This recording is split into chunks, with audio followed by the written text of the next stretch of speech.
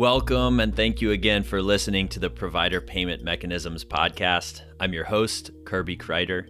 This podcast miniseries is part of the Joint Learning Network Provider Payment Mechanisms, or PPM, technical initiative. And in this season, we're virtually looking into some key areas of provider payment mechanisms that we didn't cover in season 1. Now, you may have noticed already that we're doing something a little different this season. Before each of the episodes, we're going to take a few minutes to introduce you to our key country voices that you'll hear. Our first episode is on strategic purchasing as a lever for universal health coverage, or UHC, specifically looking at what we call these big bang reforms. You'll hear more about what exactly that means in that episode, but I want to introduce you to our two speakers that you'll hear in that conversation. I'm Marvin, Galvez. I'm a physician by profession, medical specialist working at the Philippine Health Insurance Corporation, specifically at the Benefits Development and Research Department of PhilHealth. We are assigned the task of studying, of coordinating, developing policies related to what to purchase, who to purchase it from, and how the packages will be paid. One fun fact about the Philippines is that we're an archipelago. There are about 7,100 islands in the Philippines. We still don't know the exact number. It's actually still debatable. My name is Ahmed Seyam. I work for the UHIA, or the Universal Health Insurance Authority. It's the single public insurer here in Egypt for the new Universal Health Insurance Scheme. I'm responsible for strategic planning, policy development. One fact about Egypt is we invented civilization. We're the longest standing civilization in human history. Thanks to both of you, and thank you for sharing such fun and monumental facts about your countries. Focusing now on both of you, I'm curious, what is the reason that you do this work? Why are you passionate about this work? Why do you get up out of bed in the morning to do this work and work so hard on it? It's interesting that you asked that question because it actually started when I was really very young. While growing up, the social solidarity was a part of my youth. I think it's part of a teenager's, it completes a teenager's life. And being with PhilHealth, it reinforces that even though you've grown up, it doesn't mean that you have to give up on your ideals. And that is what keeps us going. That's why we're very passionate about what we do.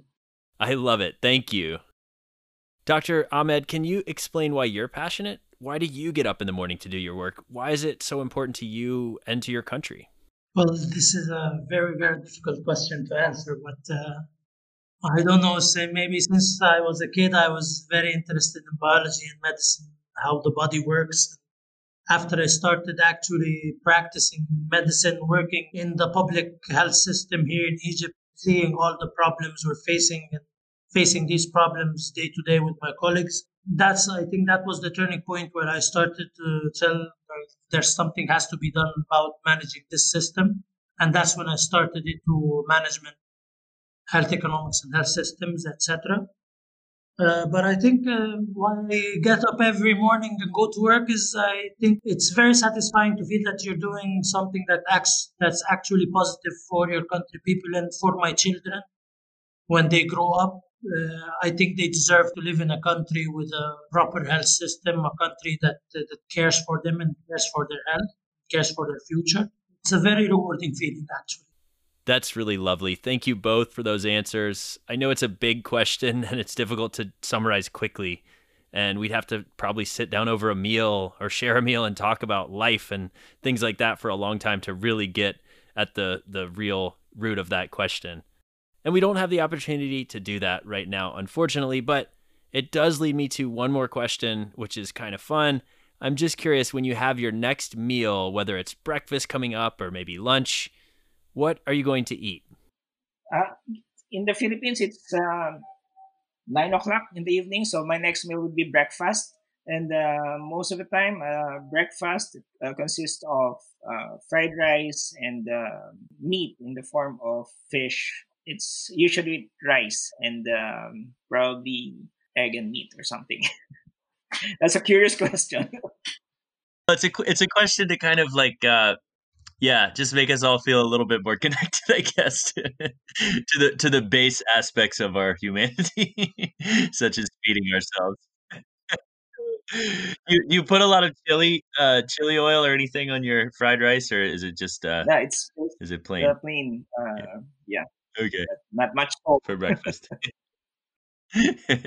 Thanks, Dr. Marvin. Dr. Ahmed, what are you going to eat next? Well, it's now 3 p.m., so I'll probably be leaving in about an hour and a half to go home. Uh, Luckily today, my father-in-law is invited to have lunch with us, so my wife is making him his favorite meal, which is okra. But I don't know the rest of the menu. She just told me that, so the rest is going to be a surprise for me when I go home. Excellent. So that's okra, like with stewed with tomatoes. Yes, it's stewed with tomatoes and Oh, lamb yum. meat. Wow. That sounds delicious. You're welcome to join us. Oh, we could go.